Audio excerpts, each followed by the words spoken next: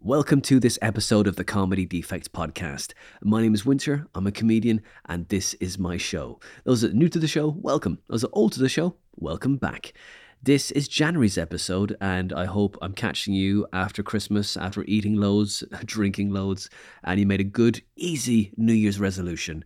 And you didn't have too many arguments with your family, you played Scrabble, you figured out the cheats for all those games, so when next year, when it comes around to playing all those games, you could do those things, especially with Monopoly. Just get Park Lane and Mayfair, and you're going to smash the shit out of that game. Now, I hope that this January, you've made the resolution that, you can do less. I know about you, right? The last 10, more, maybe 15 to 20 years, I've been smashing myself into the ground trying to get stuff done. And I've succeeded. I've worked my way to the middle, and I'm happy with that. So this year, my resolution is to do an awful lot less. I bought a few games for my PS4. I'm not going to upgrade to PS5 yet because I'm not ready for that. It's too much money. I'm not going to do it. Got loads of games on the PS4 to play, and I'm enjoying it. It's great. So I'm going to do some of that, do some voiceovers from home, and I'll do a few gigs. I'm not going to smash myself and just drive everywhere this year because, during the lockdown, I worked harder than I've ever worked in my life. I got myself a spotlight profile and, I got myself some acting work and I got some voiceover work. I love comedy. I've written a new show and that is in the pipeline. That's going to be maybe next year. I might do an odd maybe preview this year, but I'm going to do a few gigs. I'm not going to hammer the hell out of myself and gig like 4 or 5 times a week. I don't need to do that anymore. I'm happy with where I am. So, look, whoever bookers, if you're listening, if you're not listening, it doesn't matter. I don't care. I'm just going to do what I want to do. And that's what I feel that everyone else should do as well.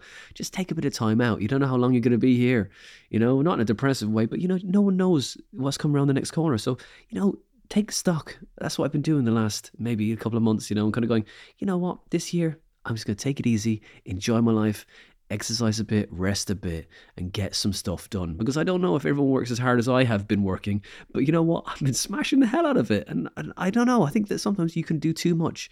When you put your foot on the gas too much, the wheels spin. You're not going anywhere. So you know what? I'm going to put her in first and let's see how she rolls. That's what I'm going to do. Maybe even just drop her back down to neutral and coast for a little bit. Because you know what? When you think about when you enjoy your life the most, you're a kid, right? There wasn't really anything on the list. You're just like, okay, cool. I'm a kid. I'm doing that thing. So this is the year. I'm going to enjoy a second childhood before my actual second childhood from senility pops in. So look, guys, that being said, this is episode 93. That's right. 93 episodes of the Comedy Defect Podcast. We're nearly at 100, guys. This is one of my favourites. I love recording this episode. And when I was editing it back, it made me laugh so much. This person is an absolutely brilliant comedian and a lovely person as well. And that doesn't always go together in the comedy circuit. I promise you that. A lot of people talk about comedy and say, oh, I haven't met that many bad people. I've met a few, actually. I won't mention them, but I've met a few. I'm going to be honest. But Charmaine Davies is an absolutely lovely person. She runs 2 nights. She runs Comedy Wings down in Peace Havens in the Burger and Bird and Funny Fursdays, which is back on at the Hotel Pelirocco. That's the name of the place. Hotel Pelirocco. It's back on because it was cancelled, because we'll talk about that in this show. But we'll talk about why it was cancelled. Because some people just don't like fun, maybe. I talked to Charmaine for an hour and it was an absolute pleasure. I hope you enjoy this excellent episode 93 with Charmaine Davies. She's Charmaine Davies on all the social medias. This is episode 93. Charmaine Davies, excellent comedian and promoter from Brighton. Enjoy.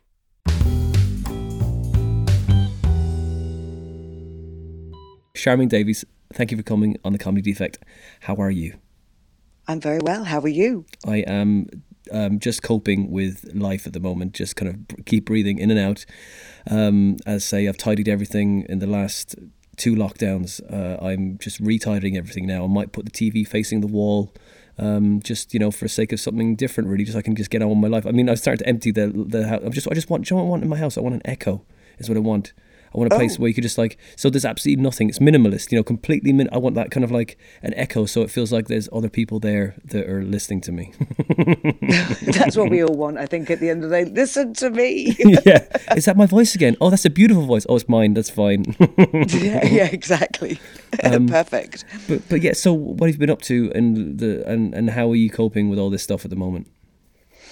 Well, I think like everybody, I have my days where I just am at my wit's end going, I just don't know what to do. What's the point of anything anymore? And then I sort of have a good old cry, get it out of my system and put my lipstick on and then go, right, I've got this. And then I have a few good days and then I have a breakdown again. So it's like swings and roundabouts. It's like up and down. It's up and down. But I think, you know, as long as you realise you're allowed to have your bad days, I think that's the thing. You let yourself off the hook and just go, I don't care, just I'm going to have a cry in bed all day, and then just let it out. And it's good, I think, to release your emotions, because I think when you get too pent up, that's when the whole trouble starts. But I just have to treat yourself well, treat yourself like your best friend. That's what you got to do. That's good. Like, I mean, it's with that kind of let it out. I mean, I've struggled with that, like in many. It's probably a man thing anyway. We don't have that button. They just, you know, you can go, right, fine, just this is happening now. And I think that generally, it kind of like, it just starts to pop up in weird places, you know, because you shove that emotion down and it just goes, oh, bro, what you mean you don't have any milk? Oh my god. yeah, exactly. The smallest thing kicks you off then. So I think it's good. And you know, those around you who love you sort of will understand because we're all in the same boat, as I say. I mean, I'm sure everybody's having those days where you just think, oh, what's the point? But there is a point, and you know, I'm trying to be optimistic. You've got to think like positive, and you know, and try and give yourself a to-do list to make yourself just do anything. I've just cleaned a wardrobe out today, all living the glamorous life. So that's sort of like, well, I may as well clean up that mess that's been sitting there for the last 3 years. Do you know what I mean? Now I've got an opportunity to do it. Marie Kondo is just like, she was a couple of years too early, wasn't she? Really, she should have released the book now. And I'm like, oh my god, like we've gone platinum, whatever that means in book terms. I don't know. Maybe, you know, Amazon, you know, New York Times bestseller, and like straight to #1. And then people just gone, actually, this is cluttering up my house. I need to throw this away as well. Well, the thing is, I've got already. It's like day one of lockdown 300 or whatever lockdown we're in, and I've got another massive box of stuff to give to a charity shop, but obviously they're all shut, so the clutter still remains, but now it's just in a box. At least it's ready to go, you know. At that moment you're just like, okay, DEFCON blue, here we go, we're going to go straight to the charity shop. There's big queues and everything out there, I know. But I guess that, you know, like back in the day, I'm sure you must have watched, you know, League of Gentlemen with the charity shop bit, when they're going, when they're like, you know, give us plastics, you know, they with the drum bag, and it's like, it is like that. There's a lot of like elderly people that work in there. I guess they're just trying to protect those people that work in those places, the volunteers. Oh, totally, absolutely. Because most of the people that work in charity shops are volunteers anyway, and they've all special needs or elderly or that kind of thing. Do you know, actually, many years ago, my friend she was a manageress of a charity shop, and I used to volunteer. And if I had a bit of spare time, you know what it's like when you're an actress or in the arts and you're resting. I thought, well, I'll go and donate my time. And I used to go and work at her shop. Oh, and some of the things that would come in, it would make your hair curl. You think, really, that should have just gone, you know, it's just sex toys and things like that. And you're just like, oh my God, I'm touching this with my hands. Wow. Absolutely horrific. But it was character building for sure. I'll bet. I mean, that's probably why they've put a ban on accepting electricals now, isn't it? No electricals now. This we don't need that. We just don't need the extra stress and just kind of the grottiness of those used sex toys. I mean, oh my God. It was just horrible. Somebody would think they were doing such a good job. You know, I brought you these fabulous things in for you to sell in the shop, and you're just like, open the bag and you're like, really? Yeah. Someone's going to get some pleasure out of this. You know what I mean? That's it. You know, it's going to give someone an awful lot of joy. Well, whatever floats your boat. Yeah, I'm sure. But like, you know, like what was the name of the charity shop? Was it like a particular one? You can not say for love. Oh no, it was Scope.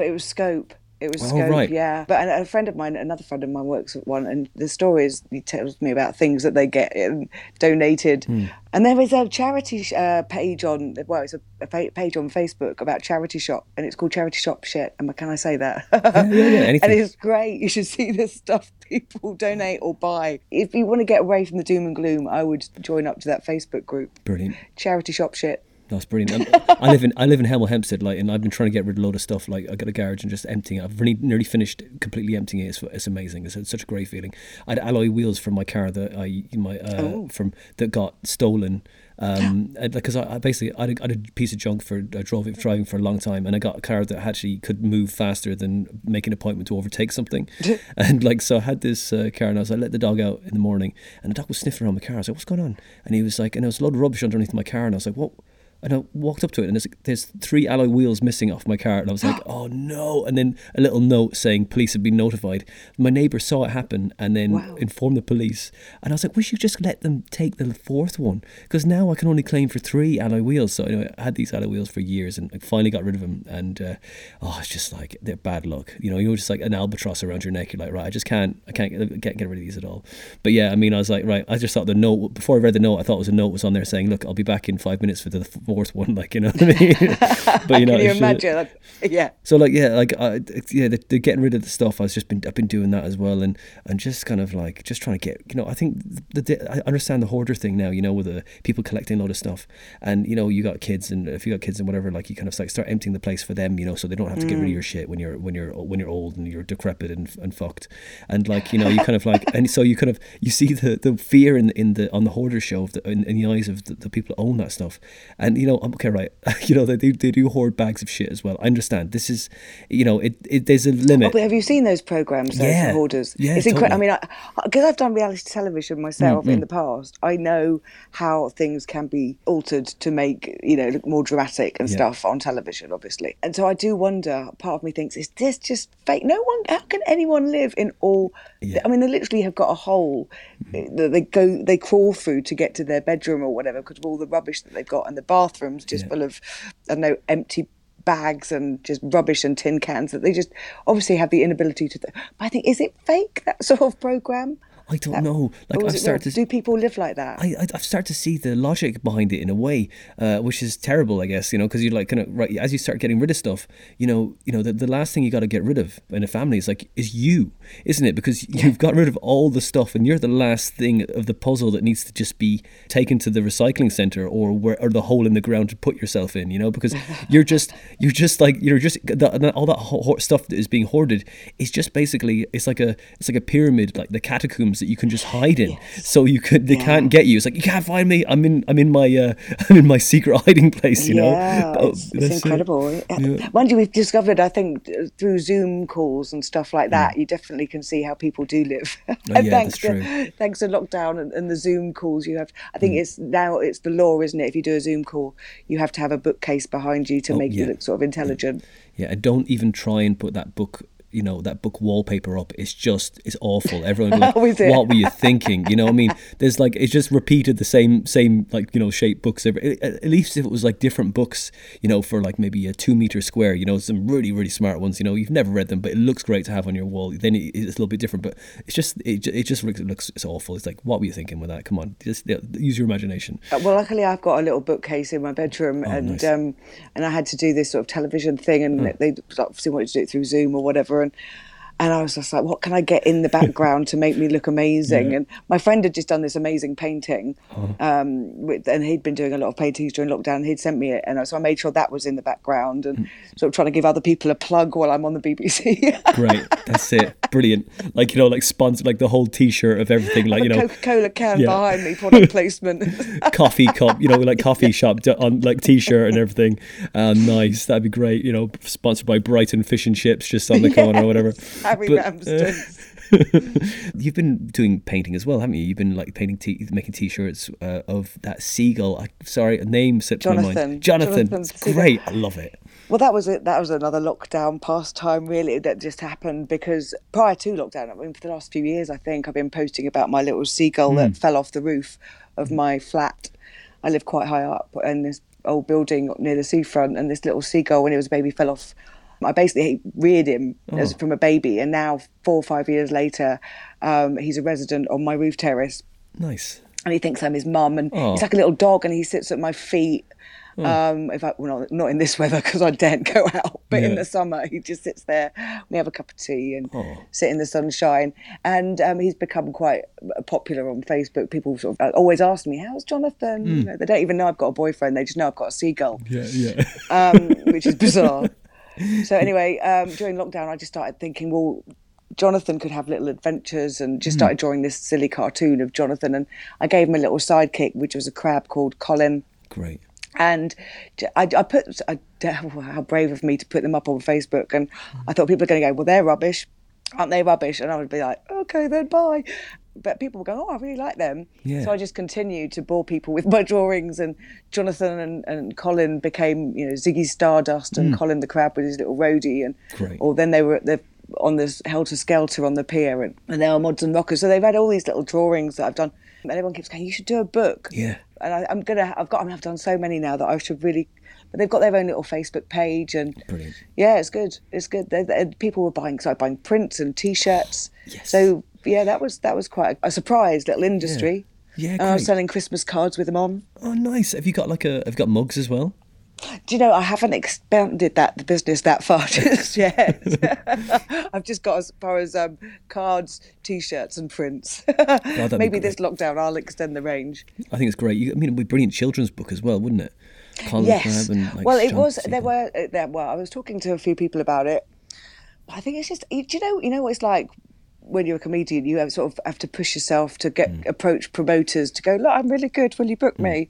You've got to have that confidence, and you always have that sort of feeling, oh, I'm not going to be good enough. Yeah. And I always think that about this sort of book situation. If I go, oh, do you want to publish my book of drawings of a seagull? They'll go, no, you're rubbish. And then I'll just retreat back into my cave again. Yeah, but it's having that confidence, isn't it? And going, right, I can do this. I can do this. But people like it, and people. That's an amazing story behind the whole. It's a story you buy into, isn't it? It's like you found this seagull fell off the roof into your apartment area, rooftop, and you became its mom, and then you had this such a great backstory, and who wouldn't want to buy into that? And I think you can even sell it. Yeah, I say when it grows in popularity, it doesn't really. You don't have to do the big sell, because everyone's like, "Oh, we're going to pitch this TV show to this, whatever."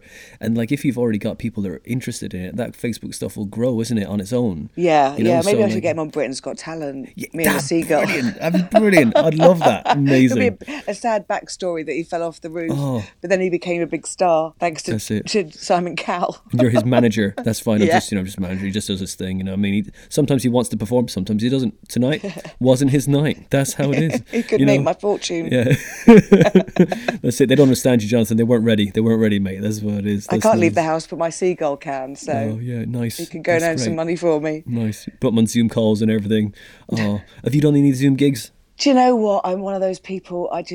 No, I haven't. Just the thought of it just fills me with despair. It's like watching a home video. Like you've accidentally clicked on a home video and you're watching it for about a minute or so and going, why am I watching that? I don't know who these people are, and I don't really care. But I understand, it helps the need for a performer to let out that bit of steam, I guess. But Oh, and I think some people have sort of taken to it quite well, and like myself, I would really rather not. I started in the first lockdown doing my little clips of impersonations of people. Like started off by doing Madonna, and I was doing Gwyneth Paltrow, and loads of little impressions and stuff. So I would rather do little, if I'm going to do anything, I think via the internet now, it'd probably be like little sketches rather than doing live comedy to avoid. Yeah, because it needs to be, you need to have the connection there, and there really isn't any proper feedback or connection. And it's like having a cup of tea and PCP, isn't it, really? Yeah. That's what it's like, it's like, okay, right, all right, let's just, it's horrible as well. And like you can see just the light inside the comedian's eyes just dying. It's just like, this is nothing like I wanted it to ever be like. You can see the viewing figures in the corner, can't you? So I can just imagine how disappointed I'd be if they started to drop the longer I went on. And by the time I'd done my set, there was like no one. They'd all switched off. Just talking to myself again. Well, we'll treat it as a practice. Learning experience. Yeah. That's what. I've kept away from that. I've done one interesting thing I did do via Zoom though was I was working with Brighton Acting and Film School. I think it's Brighton Film School, and obviously a lot of them have to work remotely now. And they're doing directors' courses and things like that. What they were doing was they were using actors. They were sending us the scripts, and then we'd all sort of like be in a Zoom room, and then they'd have a tutor watching them, and then they'd have the different directors basically directing us via Zoom. So even though we weren't in the same room as actors, we had to sort of interact as if we were. And it was, that was a bit odd, but it really learning, and it was a great experience actually. and I got paid for it. So yippee! And did it work? Like, I mean, did you feel that it came off naturally, or? Well, the piece that they used actually was we didn't actually have to be in the sort of pretend to be in the same room. We had to be on it was like a phone call kind of thing. Right. So it was an estranged couple, well, the couple that were getting divorced, talking to each other for the first time on the phone since they'd sort of separated and all this kind of thing. And it was a really awkward, difficult conversation. And you had to sort of get loads of different emotions out. But I think as you didn't have to be together, it was quite good to do it on Zoom. Yeah, and that way, Like there's a lot of stuff advertised now at the moment for, oh, we've got this role, and you idea is right. You shoot yourself, and what was that? You shoot yourself, and there's no money, but there's no money, but like you get a credit. You get a credit. Great, good. Okay, I get a credit. It could be a show reel. Yeah, brilliant. I get a credit for what again? Oh, so directing, producing, editing, sound, everything. So basically, I get. I mean, so why are you in this again? Why are you telling me to do this? Luckily, I did a couple of adverts during the sort of when it got a bit looser, the lockdown. Yeah. But we had to turn up on set and we didn't have COVID tests, but they took your temperature and everything. And you had to wear your masks all the time until they actually sort of said, and action, and then rip your mask off. So that was interesting. And then they had to keep the extras away from the featured people. But they actually, I must admit, that they did a really, really good job of sort of protecting us under those sort of things. So, yeah, I think this whole thing is quite the learning experience, if nothing else. Oh, for sure. And people learn and adapt, and I think we have to. We can't just sit there and go, all right, then we'll sit here doing nothing. I think, it's an amazing way to sort of learn how to be creative in other ways. Oh, for sure. Like, you got to try and adapt and move it up, push it on a little bit and see what you can kind of possibly do in the constraints. It's like when you're trying to write a clean set, you're like, okay, right, I'm going to write clean. Oh, God. And sometimes the constraints can really help you, find a new way to be horrific. Yeah. Yeah. I mean, it's a, time to, you can either sit there, this is my attitude to me, I mean, I know it's different for everybody, but my attitude is you can sit there and just mope and go, oh, that's it, it's the end of the world. Yeah. Or, I never knew that I'd be selling seagull pictures, do you know what I mean? Brilliant. And make, I mean, obviously, I'm not Picasso, I'm not selling them for a fortune. But it's bread and butter money that I wouldn't have had unless, if I didn't do it. That's it. That's great. Or try. Yeah, that's exactly. The thing, try. That's it. And you don't know what it will evolve into. You never know what it's the beginning of something, but you don't know the end result. There we go. We could be life coaches by the end of this podcast. Why not? Let's do this. Motivation for the public. Oh man, I think get out and draw a seagull, everyone. No, you can't draw a seagull. That's your thing. So that's my trademark. How dare you? That's it. Jonathan the seagull. Draw an eagle or something. Nice. Yeah, that's right. Whatever you want to do. You name the bird. Can't be a seagull though. That's it. No, exactly. That's you mine. will be sued. So I'll make more money that way. Sue them. Yeah, that's true.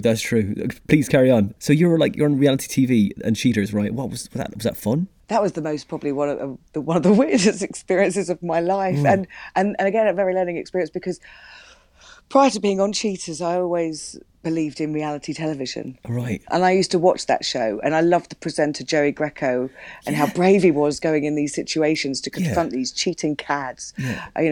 He'd be like, we know where they are. Let's go and confront them. They're in this pub, and then a big fight would kick off, and he'd go, "It's okay, I'll protect." And I'd love it. I'd be like, "Oh my God!" And I knew nothing. I was young and naive. Anyway, fast forward to I moved to Dallas, Texas. Wow. And I was sort of working as an actress and bits and pieces. And I don't even know what happened, but I got a phone call one day saying, "We'd like you to be on our TV show." And I went, "Oh, what is it?" And they said, "It's Cheaters." And I went, "Well, I'm not even going out with anyone. No one's cheating on me."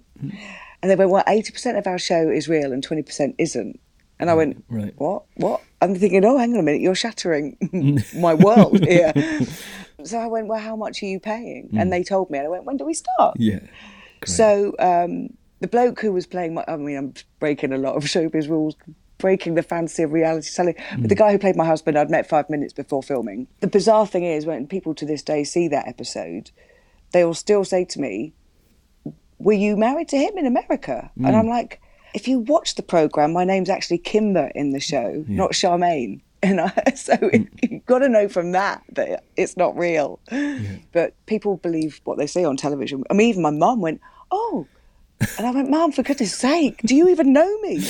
Yeah. Hello. You named me. You named me. And also, I would have told you if I'd have gotten married. You know, that's it. Oh, my God. Wow. I didn't marry that lunatic. I married another one. Didn't I? There's plenty of them out there. They're all over the world. That's great. Exactly. Come back to the, you know, you're saying like they treated with, they put everyone in different places for the commercial you did before lockdown. Oh, yeah. You know, they're like putting everyone in different like sections, like the extras are here, the features are here, and the actors are over here. And like, you know, really like that's how they treat you on set anyway, isn't it? Okay, well, you know, and there's this hierarchy thing, isn't there? Oh right? my God! I mean, the best thing about that was I was one of the featured ones, which bizarrely I've seen the advert. I was in it for less than a nanosecond, but I don't care. The money's in the bank. Yeah, but so there's obviously because of COVID and everything, there's the makeup regulations have totally changed. Yeah. Well, there was makeup on set, makeup artists, and they looked like there was something out of some Contagion film. They were like masks and visors and everything. And anyway, I was a runner in this scene, and they wanted me to look sort of a bit sweaty. So the makeup artist came with this sort of sponge soaked in baby oil or whatever and started dabbing my face. And I went, oh. I said, I get the special treatment. She went, yes. She went, you're a feature. All the other extras are just going to get sprayed in the face. Douse them again. Douse them with the hose. Like, oh my God. Wow. I get the special treatment with a sponge. Yeah, that's it. That was quite funny. So, but yeah, it is a bit. It's like get on the bus to the extras and it's like this held in a holding pen all day and sitting around, done extra work. And the worst one was McDonald's advert, and it was a November night, really, really, really cold. We were filming this McDonald's thing, and I had to be in a rain machine. This girl was meant to go, mint, and bite into this burger, and I was meant to walk past. And 28 takes, me in the cold, under a rain machine, and this girl kept getting like, well, she kept getting it wrong. I don't know how difficult it would have been. And the director's going, can you just do that line again? She goes, well, which one? Well, the only one you've got. Well, by this point, I've got like little warming pads in my shoes. Oh my God. And then 28 takes, and they went, and action, and I just lost my mind. I just went, eat the effing burger! I just lost my mind. And then I swore from that minute on, I would never do background work again. Oh my God, funny. And then the director's like, I think we've got it.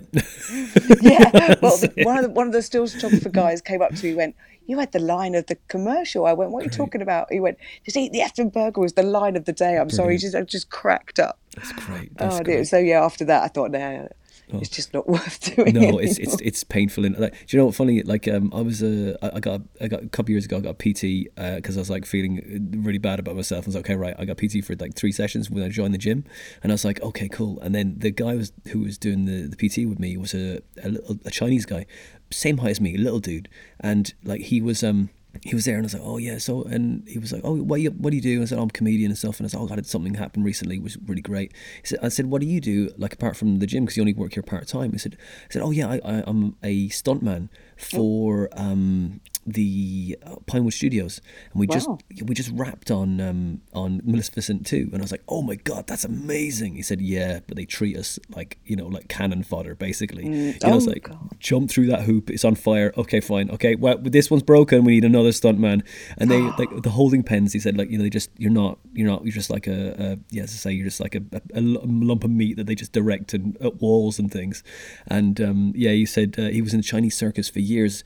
Wow. And I was like, but I was just like blown away. I said, oh my God, that's amazing. Yeah, it's all right. Do you know what I mean?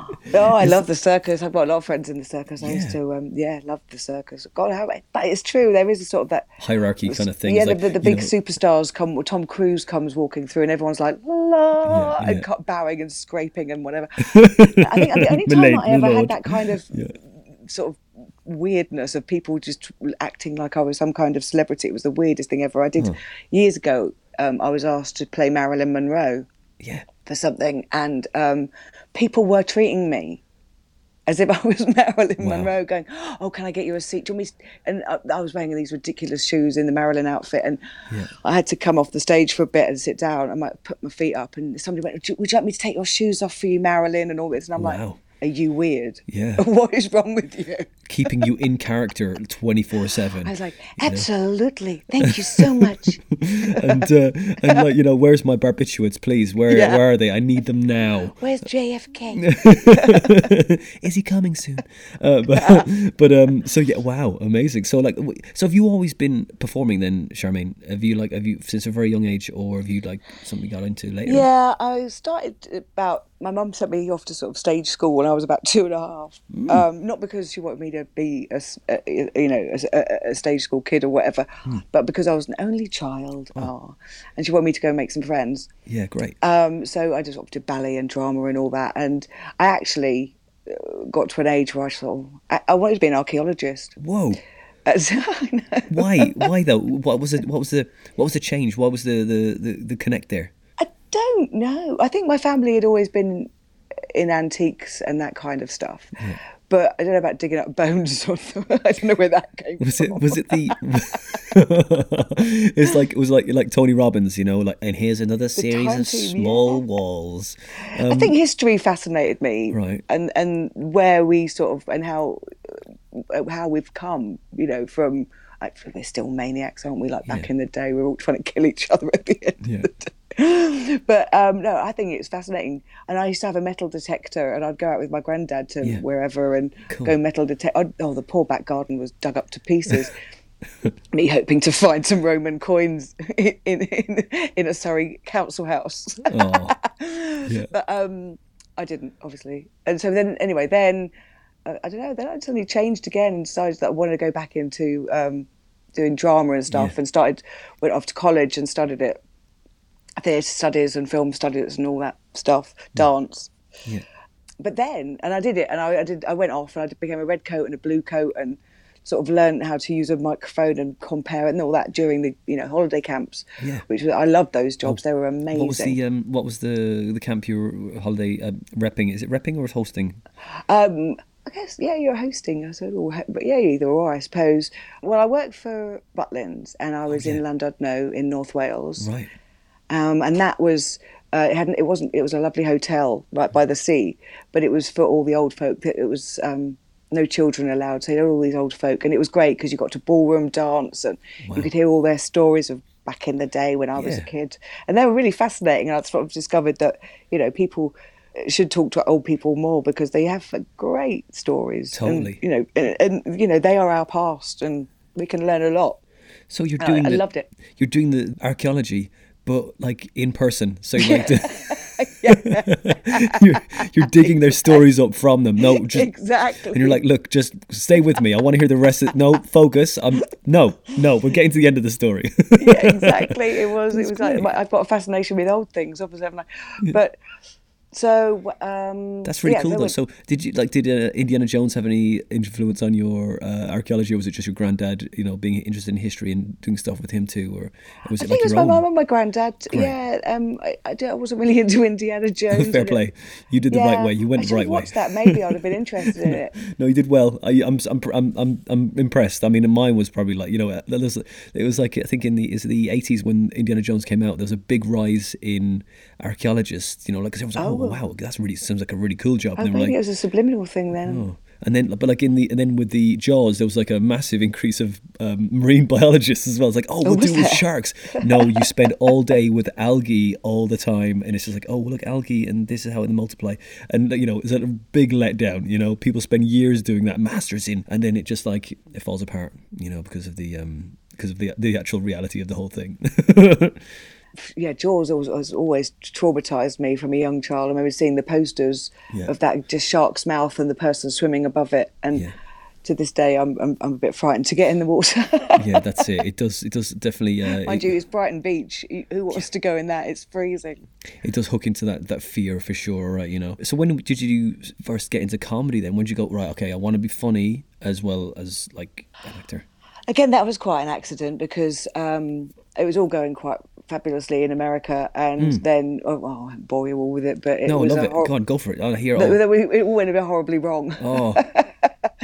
And I came back sort of broken, penniless, with a bag full of clothes and life not on the streets, it wasn't quite that bad, but from living in a big old house with a pool and a 5-car garage and everything to just suddenly in a bag of clothes again. That's why actually all that chucking out stuff and just stuff at the end of the day. That's what I learned is it's just stuff, and you can always replace it. God, I've been back in England now for about 10 years, and my flat, I'm just chucking stuff out, you can tell. It's amazing how you can much so if you can get in 10 years. But no, I came back and I was I was really depressed. My whole life had just gone pear-shaped, and I was very depressed, and I kept crying all the time. And a friend of mine said, "But actually, when you're not crying, you're quite funny, and you should try doing a bit of stand-up." And they were putting on a show, and they said, "You've got 2 weeks to write 5 minutes, and it will get your mind off your worries. And even though you've got your problems, it will get you stopping thinking about them for a bit." So anyway, cut a long story short, I did it. I still have it on video somewhere. Oh, amazing. The first gig. That's brilliant. Oh. That is brilliant to have the first gig on video, or like, what was it, on VHS somewhere? Oh, I have no, it's on my computer, it's on my laptop somewhere. That's amazing. Somebody did it on their phone, and it was, so that was, madness. I still sort of remember how scared I was, but it's good to get the nerves. Don't get me wrong. If I ever gig again, I'll still get nervous, especially after lockdown. Our first one back, we'll all be petrified. Are you superstitious in any way? With the acting stuff? Because sometimes people get very superstitious with things like, but do you do any kind of like like a OCD things like 1, 2, 3, turn around 3 times and then you go on? Or just the only time I suppose I just pray I'm going to get the part. That's the only I don't do anything that go, please. That was I just smashed that audition. Give me the part, please. Give me the part, but. No, I don't really have any of that. No, I know some people do. They really do. But I just sort of go, right, let's do this. Let's do it the best we can. Yeah. All eyes, teeth and tits. Yeah, great. That's it. Great. That's it. Classic. That's the classic for sure. The first gig, do you remember your first joke you wrote? I can't at all. Not off the top of my head, no. No. Do you remember what it was to do with? The last joke I wrote, actually. Oh. It's been a long time. I've sort of gone, oh well, I'll just draw a bloody seagull. Yeah, that's it. The first gig went well. Like I presume it did. Yeah, well, what it's like when you first start gigging, all your friends go, and then the more you gig, your friends just don't go anymore. Yeah, you could be the most famous comedian in the world, and they wouldn't go because they saw you like 7 years ago. It's like, oh yeah, I'll come again. They never do. And they see you as a thing, don't they? They see you as a thing, as just their friend as well. You're not that, you're not that person on stage. I know who you really are. Yeah. That's why I don't invite my mum, because she'll go, that didn't happen. I'm like, no, because it's a joke, mum. Do I need to explain the theory of joking to you? Yeah. The first gig was, it was great. The adrenaline sort of, I remember the adrenaline going, oh my God, I did it. And I know, looking back, I do remember that, I spoke really, really fast. It was like, and I did this, and I did that. And I didn't give anybody a chance to sort of go, yeah. And then they all got a bit scared. I could tell if you watch it back, they sort of go, am I meant to laugh here, or is she just going to keep talking? That's it. But then you learn to have those pauses, and then, I'll just wait for my little applause break, and then they don't come. You go, oh, okay, empty. Okay. It was obviously funnier in my head. I know, funny. And looking at your bio as well, like you did, is it Midgets and Mascots with Gary Coleman? Is that right? Jesus. Yeah. That's always going to come back. That was incredible. Yeah. Gary Coleman. Comedian Gary Coleman, is it? No, not that comedian. Which Gary one? Coleman. The one from Different Strokes. Okay. He was the little black dude. Yeah. Yes, I know who you mean. Yes, I know. What you talking about, Willis? Of course. What was that show he did with when he was Different Strokes? Is that? Oh, that's it. Okay, there you go. Yeah. You nailed it. brain reaching for the thing, and you've already said it. Yeah, go backwards, Winter. Yeah, I've got this. Yeah, it's fine. Pay attention. Mm-hmm. I'll keep it up here. Yeah, go on. So, what was that like? Well, that was bizarre actually, because I'd sort of seen him back in the day in Different Strokes as this little kid who was really cute, and then obviously over time his little cuteness wore off, and then he became a car park attendant, didn't he, and all this, and he was all his parents had spent all his money and he was broke, so then he was doing all these crap films like this one. It's the premise of the film is very odd. It's Midgets and Mascots. It's about basic. I don't even think you Google it, everybody. I can't be bothered. Yeah. It's rubbish. Right. But anyway, Gary Coleman's in it, and what a little diva he was. Oh, Yeah. I remember there was one scene with him and all the little people, including Gary Coleman, had to have this sort of milk drinking competition, which apparently is impossible. You can only drink so much milk before you throw up. Oh, is that right? Anyway, Gary Coleman starts having a big tantrum saying, but I'm allergic to milk. And he's like, well, you don't have to drink it. You just have to pretend to put it near your mouth. Yeah, but I could die. And he's like, you don't have to drink it. Just put it near your mouth. Well, it kicked off. I mean, you'd have thought he'd asked to kill his children or something. Yeah. He's like, you could kill me. And he just went storming off. And then he went outside and I heard one of the public go, what you talking about, Willis? Don't ever say that to me. And he just stormed off to his trailer. I thought, oh yeah, when I'm famous, I'm going to be like that. That's it. Fully diva, yeah. Yeah, full meltdown. Nice. And people go, oh, she's such a cow. But they probably do anyway, but I don't care. How many shows have you written now, Charmaine? Have you written, you've been to the Fringe and stuff, Brighton Fringe every year, I'm sure, right? Yeah, I didn't do, it didn't happen last year, did it? I didn't do it last year. Nobody did. Yeah, it took a year off. It was your choice. It was like, no. Yeah, funny that. But no, I have done it. Basically, I don't do an hour show. I don't think anyone could put up with me for an hour, quite honestly. But I split my shows and I did the Brighton Fringe with Michael Mooney. Right. So he would do half an hour and I would do the following half an hour. So, yeah, I mean, I get bored of myself, so I can only imagine what people would feel if they had me for an hour. Well, I mean, that's our time now. No, exactly. I really apologise. The thing is, though, it's you and me talking, so that makes a difference. Okay, fine, allow it. It's banter. That's right. Whereas just me talking on stage like a mad lady is just, I don't know. Yeah, it's like, so go on. No, I was just saying, I don't know if I can't put up with myself, so I just do half hours. Yeah, the half an hour. Is it you just pure stand-up now, or is it like a story arc, or what are you doing now? I just try and, I do have try and have a flow through sort of story. I do go off at tangents or whatever. I do like a bit of interaction with the audience. I think that's my old Butlins and Pontins days, sort of having a bit of banter with the audience. And sometimes they're comedy gold, as you know, anyway. Yeah. But you have to pick them wisely. For sure. it's like, you don't kind of go, oh, this guy's asleep in the front row. Oh, fucking it. And this guy and this woman and fuck, oh my God, and his dog. They're like fucking the whole front row's asleep. Oh, come get some new audience. The scariest, I think, it didn't happen, fortunately, but there was an actor on before me at one gig. And while he was on, I'm thinking, I was just checking the audience out, thinking, which one's going to be quite good to play with. And which one's not psycho, whatever. And there was this little grey old man who looked to be like he was enjoying him, and he was sitting there on his own, but he was laughing and chuckling and had his beer there. And then the comedian, I don't know where the comedian was from, but he wasn't British, but he was very funny and everything, and everyone was laughing. And all of a sudden this little man who I thought, I'm going to have fun with him in a minute when I'm on, just went mad. Why don't you go back to where you come from, you bloody foreigners? I'm like, can you imagine if I'd picked on him? Totally. Anyway, the show had to be stopped. This bloke got kicked out. Jeez. So as you say, you've got to pick your audience wisely. I was like, sure. That was a close escape. For sure. Any horror stories from your years of gigging? I suppose... Well, there was... The funniest, it wasn't really a horror story, but it was the funniest heckle at the end of a night was... you know how dreadful it is, or it can be, if you get booked to do a gig in a pub that hasn't got a separate room. It's in the main area where some people just want to have a quiet drink, and you're ruining their night by doing comedy in a corner. Inflicting it on them, yeah. Yeah. And it was one of those nights. It'd been going all right. And then this bloke was sitting at the bar, and he hadn't really been doing anything wrong. He hadn't been too loud or anything. And I just remember saying, well, thanks. I hope you've enjoyed the show, everybody. Thanks for coming. Keep supporting live comedy. Or this bloke sitting at the bar, and why don't you just F off and build a barn in your garden and do effing comedy there now? Get out. Yeah. It was like, and it's good night from him as well. Sponsored by this guy. Great. Oh my God. The whole room just went, where did that come from? Yeah. It's like obviously been bottling it up all night. Wasn't about the gig, was it? It was just like, just come here. Oh my God, I've just remembered. It must have been just before, not Christmas just gone obviously, but the one before. Yeah.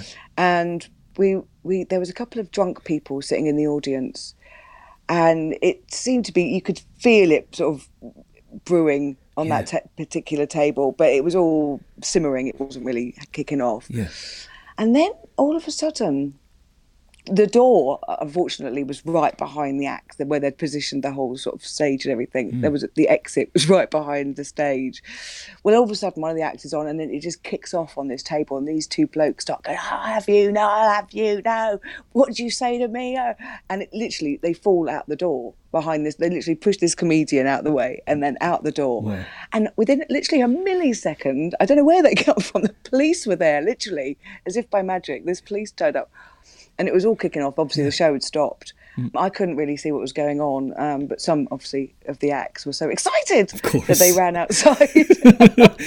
Some people are trying to throw themselves in between the fight, so they got a fringe show out of it. The show must go on. Yeah. We must continue on the pavement.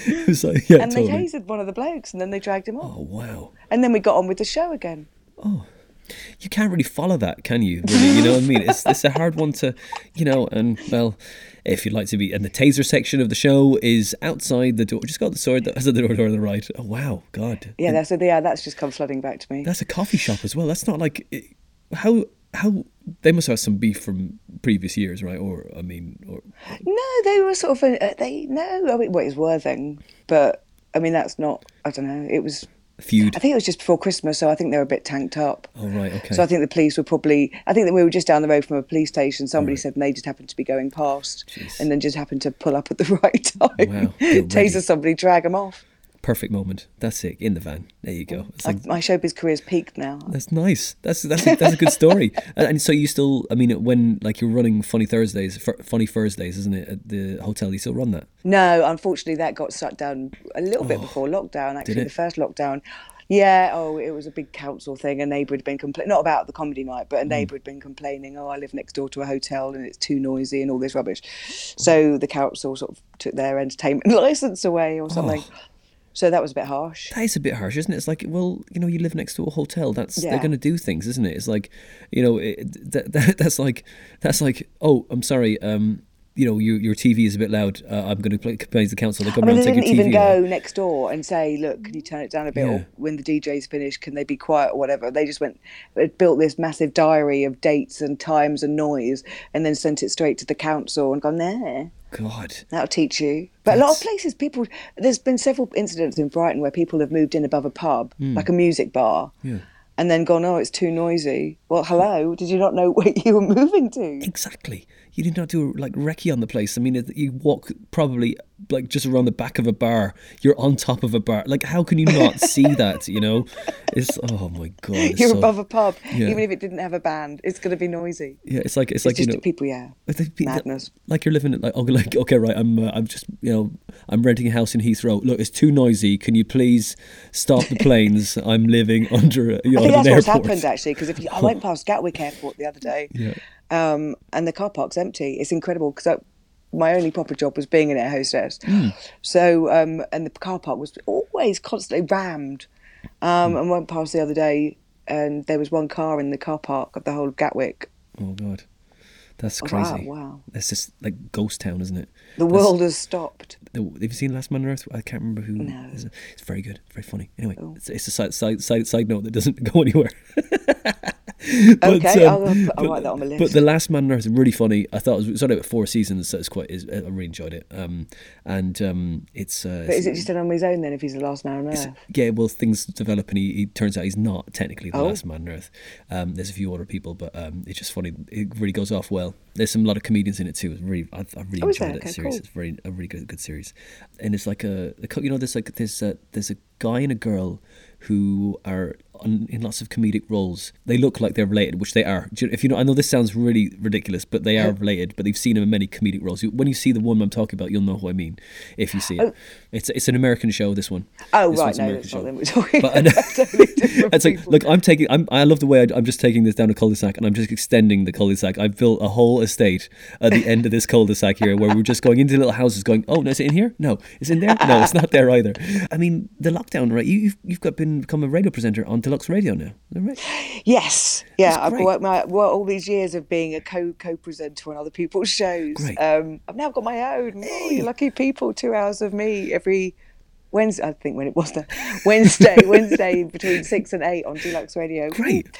No, it's great. What I've learned actually is when you're somebody's sidekick on a radio show, because I used to do a lot on talk radio with Penny Smith and Dan Wootton from The Sun and all that lot. But it's easier to be their sidekick because they'll go, oh, we're just talking about this now. Yeah. And I'll go, okay. Where they've had their producer write their whole show for the last, their 2 hours or whatever they're on, and I've got to do my own. It's like, oh, no one's pre-prepared a script to have. Okay, I've got, so yeah, there's a lot more hard work in it, but it's fun, and I've been getting some good viewing figures, so that's been good. That's brilliant. Yeah, so yeah, because I recorded it from home. Oh, great. And it's actually my boyfriend that edits it all together, because he's a whiz on a laptop. Brilliant. So I just do all the bits of talking, and then he sticks the music in together and gels it all, and then bish bash bosh, it's pre-recorded and off it goes. Nice little package then. That's brilliant. So just like Gift is working from home, isn't it? It's like, totally. I'm never going to leave the house again. Oh, like voiceovers. You're like, okay, I got to do voiceover. Oh, I've got to go in that room. That's it. But yeah, it's great doing self-tapes as well for auditions, because it saved me a fortune, actually. Another plus point of lockdown is that every 5 minutes going up to London for an audition. And now, because it's all home self-tapes, it saves me a fortune. That's brilliant, isn't it? It's just it's great. I mean, you could just do it again and again and again. Yeah, exactly. Rather than 3 seconds in front of a casting agent that goes, "Yeah, thanks," and then you go, "I've just spent 25 quid for that." Oh. Totally. Your name, please. Okay, thank you. Yeah, don't even look at you in the eye. Okay, bye. I know this one. Yeah, that's it. For fuck's sake, eat the burger. That's it. With Jonathan and Colin, right? Is there what else you got, kind of? What else are you doing at the moment? Like, just kind of like, what's the next? Well, this is it, because when Boris mentioned yesterday, it's all going to basically, we're going back to lockdown again, and it's just like, right, how am I going to? What am I going to do? And I'm thinking about now. Obviously, we're friends. So give me your honest idea. I'm going to thinking about doing a comedy character. Now, how do you feel about comedy characters? Do you know what? I think they're perfect for sketches and online stuff. Yeah. I think they're much more to look at and to enjoy. I think that if it's just a person, everyone goes, oh, it's just a person. You know what I mean? But if you got a character, definitely that works for online stuff and sketches. Yeah. So go for it. Tell me.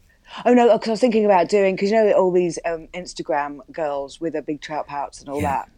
Well, they're losing money now because they can't go around the world globetrotting, having their picture in front of the Eiffel Tower and all that, and getting their gazillion fans. So I thought I could be a has-been Instagram star, trying desperately to try and keep my career. Yeah. And the lame-ass things I'll do while in lockdown to keep my... but it'd be like, I think I'm going to try and do it like a little mockumentary. Yeah. It's like, I said before, it's like... even at gigs and stuff, you film a gig, like you film like gigs trying to get like a good video or something like that, and if the stuff doesn't work, it's like repeatedly, it's just a chronological documentary of your descent into madness, isn't it? And I mean, like, but which is I think what Instagram is, isn't it? It's like you kind of see all these people taking pictures of themselves and are trying to hold on to their looks, and trying to hold on to your looks is like you're trying to stop a picture from burning to ash, isn't it? Really, Well, the thing is, you don't even see them anyway because they've like added so many filters on top. Oh God, yeah, it's you true. wouldn't even recognise them in the street. Yeah, it's crazy. It's crazy. Like, look at me, I've got 50,000. Because I mean, TikTok though is the new thing, isn't it? I think. Maybe do it on TikTok. The last lockdown I downloaded TikTok, and then about 2 weeks ago I was like, oh God, just get rid of that crap off your phone. Yeah. So I deleted it. But I'm kind of tempted but it's just like stop because then you become addicted on your phone all day. That's and you don't go out and get your exercise, do you? You've got to get out. That's true. You have to get out of the house. You're for your mental health, and like you got some. I guess Brighton got some beautiful areas to walk around as well, isn't it? It's just like, oh man, the air. No, I'm really lucky actually because the beach is like 2 minutes from my front door. Brilliant. And then I've got my roof terrace, obviously where Jonathan lives, my seagull, and then just opposite where I live, there's a park. Well, I say park. It's called Sussex Square Gardens, and it's the apparently. It was the inspiration for where Lewis Carroll was inspired to write Alice in Wonderland. Oh, right. Because his sister used to live because I live in old Regency buildings, and his sister back in the day used to live on the top corner, and he used to go and regularly visit. So obviously he'd use the gardens, which private, you have to have a key to go in. But there's a little tunnel that goes, a secret tunnel that goes to the beach. Wow. And they think that's what inspired the rabbit hole. Cool. Yeah. Oh, wow, that's great. So you go through that. You can go through that, or to the beach? You can go through that to the beach? I've got my little, talk to me nicely. Next time you're in Brighton, I'll show you my tunnel. Nice. Oh, can't wait. Lockdown is going to be over soon. That's going to be great. So, like, I ask this everyone I talk to, how they see themselves in comedy. It's like, the question is, when you go on stage, what kind of archetype do you see yourself as when you go on stage? Like, like, say, for example, Sean Mio describes himself as a hired gun who goes around the country like a gunslinger. I mean, that's a very aggressive.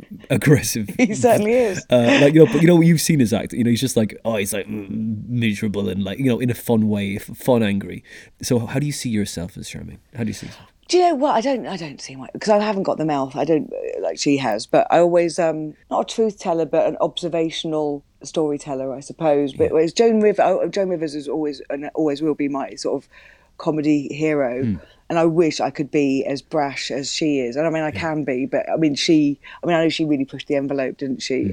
But I'm probably a more mellow version of that. Just telling people my experiences of how dreadful my life is. Okay, great. So like in a way, okay, right. I'm gonna try and push it a little bit further to ask you, okay, if there's do you see yourself as like in a role of a job rather than like a comedian, like an archetype? Like, I mean, this is not what you would be, but like a plumber that does something, goes to work and does this, and I go on stage and I just like, do you know what I mean? If you ever thought yourself in like in a role within the role? This is getting Inception now. I'm sorry. No, do you know? I've never really thought of it like that. I think I do sometimes think it's just cheaper than therapy. There you go. That's great. That's it. So just like what would be like a damaged soul just trying to therapize their life for the approval of others. You get this, right, guys? Okay, yeah, great. I get it too. Great. That's brilliant. That's it. Yeah. I'm just a lost soul. No, I do think, honestly, because that's how it started, like I say, because I was so depressed and whatever, and my friend got me into it. And I do look at it as a way to get stuff off my chest, because I've always sort of been the person to laugh in the face of adversity, or taught myself to do that. I taught myself either to sit there and be a victim and go, oh, woe is me, what a shit life I've got, or, oh, come on, Charmaine, have a laugh. You've had it a lot worse, and people have it a lot worse, so let's sort yourself out. Yeah, that's it. To have a big talk to yourself in the mirror. Look, come on, what are you doing? Come on, get up. Wash your face. But so I still think it as therapy, going out there going, and this is what happened to me. Yeah. this is how mad my life is. And thank you for paying me, not having to pay you. Yeah. That's true. This really helps. It definitely helps me as one less reason to be depressed. When lockdown finishes, are you thinking of going to maybe start up a comedy night again, or are you going to leave Funny Fursdays? Well, just before it all kicked off, I was doing a great night, actually. It was in Peacehaven, Comedy Wings it was called, at Burger and Bird in Peacehaven, and it was great. It held about 200 in the audience. Wow. Oh God, those days are going over, aren't they? And it was great, and it was like a semi-pro night. It was always sold out every month, and it was going great. And then obviously lockdown came, and then it all got cancelled.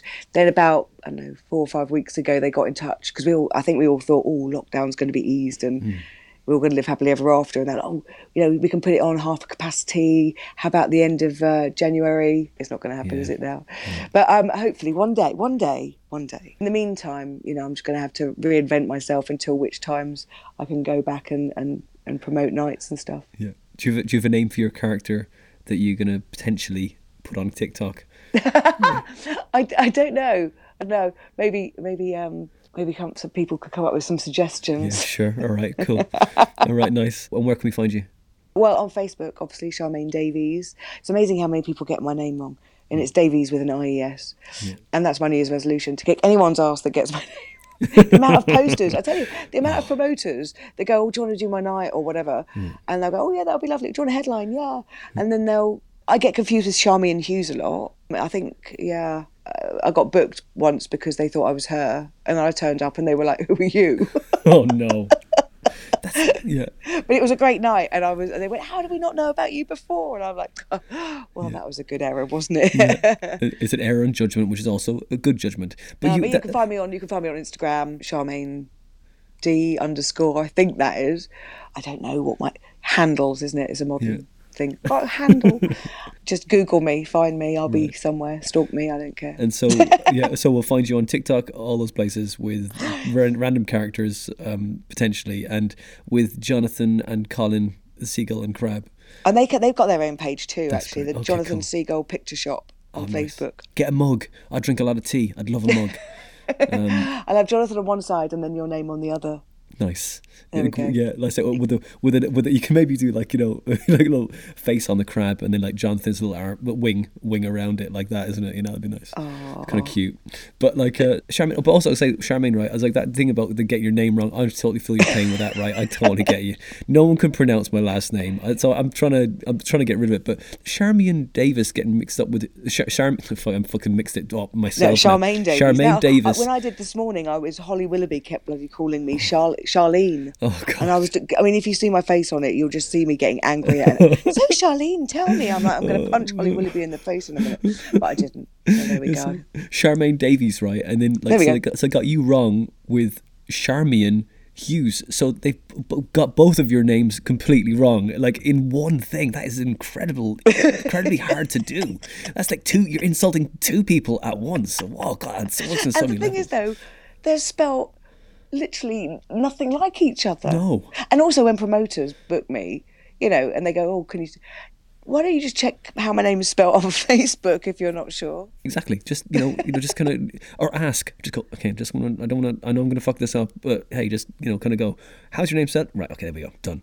But, I was going to say... I've been called, all my life I've been called ridiculous, like chow mein. Oh, come on. Chicken chow mein, really? charred remains, Oh, champagne, chandelier. Yeah. Oh, yeah. So as long as somebody calls me, I don't care, quite honestly. That's true, isn't it? As long as it's a nice message. Someone talk to me. But are you with your with the shows? Are you writing any like a new written any jokes recently? Have you managed to get your head around it and just get to it like for the next half an hour, or that you're going to potentially do at a Fringe? Do you know, I've always wanted to do this show about Joan Rivers, funnily enough. Oh, yeah. And I should write one and do that. That should be an idea of mine. And I've sort of been writing it, sort of, skeleton-wise, for a bit. So I guess now or never, I should get right down to writing that. But I must admit, as far as sort of trying to promote myself, I think I'm just going to try and stick to the content for the online stuff rather than focus on writing stuff, because then if I carry on writing stuff, I mean, not that it's a bad thing, but I'll have so much stuff that I won't even know where to begin once all this is over. You'd be like, was that a word? No, that was like a whole paragraph in just like less than 5 seconds. Because things change in a heartbeat, and what's current right now is not going to be current in 6 months' time if we're ever out of this. And people go, what the hell are you talking about? That was like 6 months ago, but you've not written anything new. Yeah. So, I'm up to the minute kind of gal. Yeah. Give me a gig, I'll write it 5 minutes before. Nice. Wing it. That's it. So Wings and Burgers, that's a perfect name, wasn't it, for the night? Yeah. Nice. What a professional. Brilliant. He just wings it. Nice. I wish you luck on the new show, potentially with Joan Rivers. That'll be quite exciting, actually. I've been working on that for a bit. And it seems like I'm going to have a few more months on my hands. Yeah, I think so. I think we're all going to have to find something to do. What are you going to do with yourself? I'm just empty more cupboards. Writing like I've kind of done nearly. I've got one cupboard left, and I'm a bit worried if I finish that, I don't know what I'm going to do with myself. Just put myself in the cupboard and lock the door, maybe. So it's like take up needlecraft or something. Yeah, like start crocheting things, and that's right. But all I can think of is ghosts now, and like I don't want to die. I can do that. I can do that when I'm dead. So the thing is, when we're writing a show, I like to do the poster first. Yes. That's a good plan. Do you like to do that? So it feels like you've okay, I've done the poster now. I definitely need to write the show. This show is definitely happening. And like you go, okay, that poster inspires me to write something that definitely fits that. So when the people see it and go, oh, okay, we'll come to that. Well, the last show I did with Michael Mooney was called Can You Put This in the Bin For Me? Oh, yeah. Which was basically a flyering technique. We'd go out flyering, and then more people are likely to take something off you if you say, can you put this in the bin for me? And they'll just take it rather than just go, no, I don't want it. If you go, come and see my show, they don't, will you put this in the bin for me? They immediately sort of have a reaction to take it. So that was purely it was purely a marketing technique. Can you put this in the bin for me? Which is our show. So then me and Michael Mooney had our posters. I was in the bin. We had all these different poses, of course, messing around for the photo shoot. But yeah, I think that was great because it really worked. People would just take the flyer off you and they go, oh, but come see the show, thanks. You Jedi mind trick them, don't you? It's like, oh, yeah, that's what you got to do. What? I want to be nice, but I don't want to, like, they've asked me to put this in the bin, but I'm going to put this in the bin. But now I don't want to do it because they just told me to put it in the bin. Because now I feel, so many mixed messages here in my brain. Which one do I follow? Yeah, I'm only there to fool the public. Yeah, I choose what I want to do. Actually, I'm putting this in my bag and I'm coming to your show. Okay, how'd you like that? Actually, that's exactly what I wanted you to do.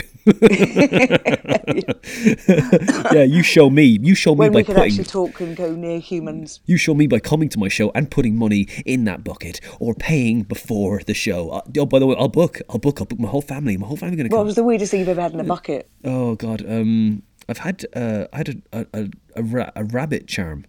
Oh, it's a rabbit. Weird. Yeah, it's like not like the charity shop delivery that you had, but no, because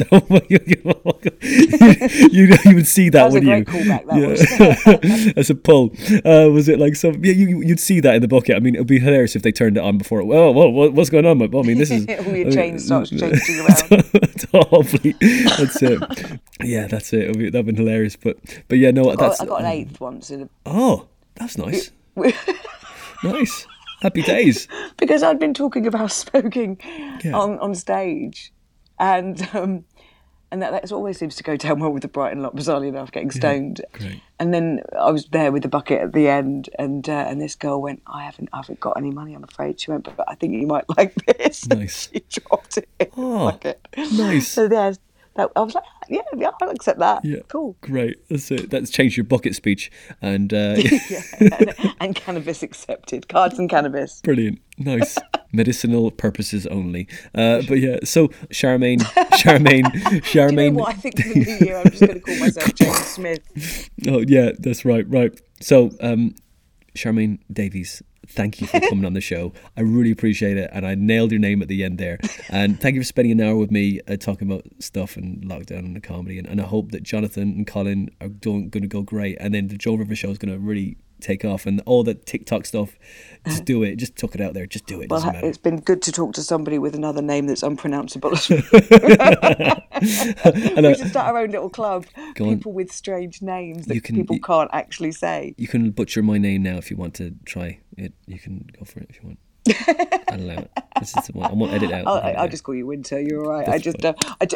It's dreadful doing a radio show because people keep mentioning all these different names. I just make a fool of myself every time. So it's not you. It's me as well.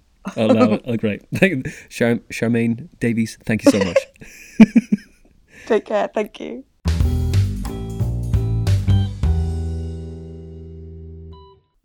And that was episode 93 with a very funny and totally lovely human being, Charmaine Davies. Charmaine Davies on all the social medias. If you ever see her on a bill or on a poster, go and see her stuff. She's an absolutely brilliant comedian and a totally lovely person to boot. Now look, that doesn't always go together. Comedians sometimes are horrible people. A lot of people say, oh, I've met a bad person in comedy. I've met some awful people. There's some awful people, but a lot of people don't say it because, they think it's going to ruin their career. All right, I'm not giving out names, but Charmaine is not one of those people. So if you ever see her on a bill or her poster, go check her live stuff out. She's absolutely brilliant, lovely comedian. She'll be doing shows in Brighton because that's where she's from.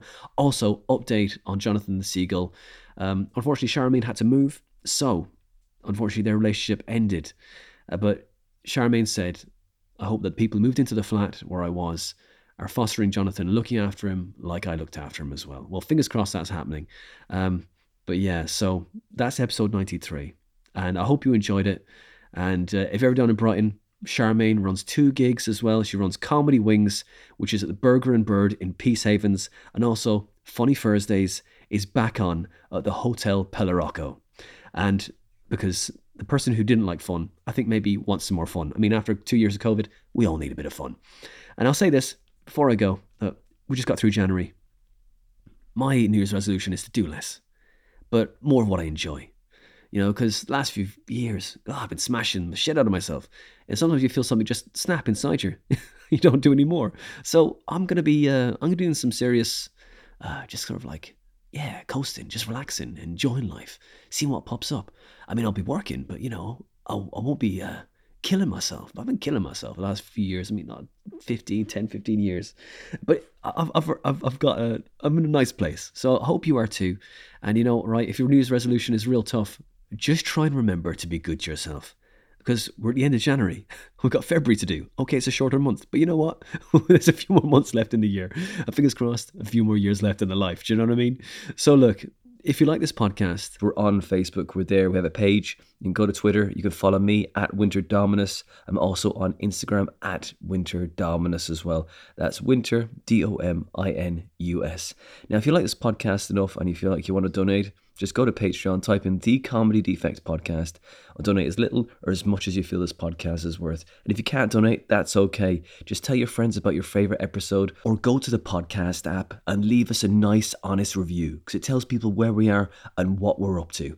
And that's it for this episode of the Comedy Defect Podcast. Next month for February, we've got Callum Ross, who is the Roastmeister for Roast Battle UK, which they hold at Angel Comedy Club. So that's all I'm going to say is, I hope you had a nice January. I hope your February's good. We'll see you at the end of that one.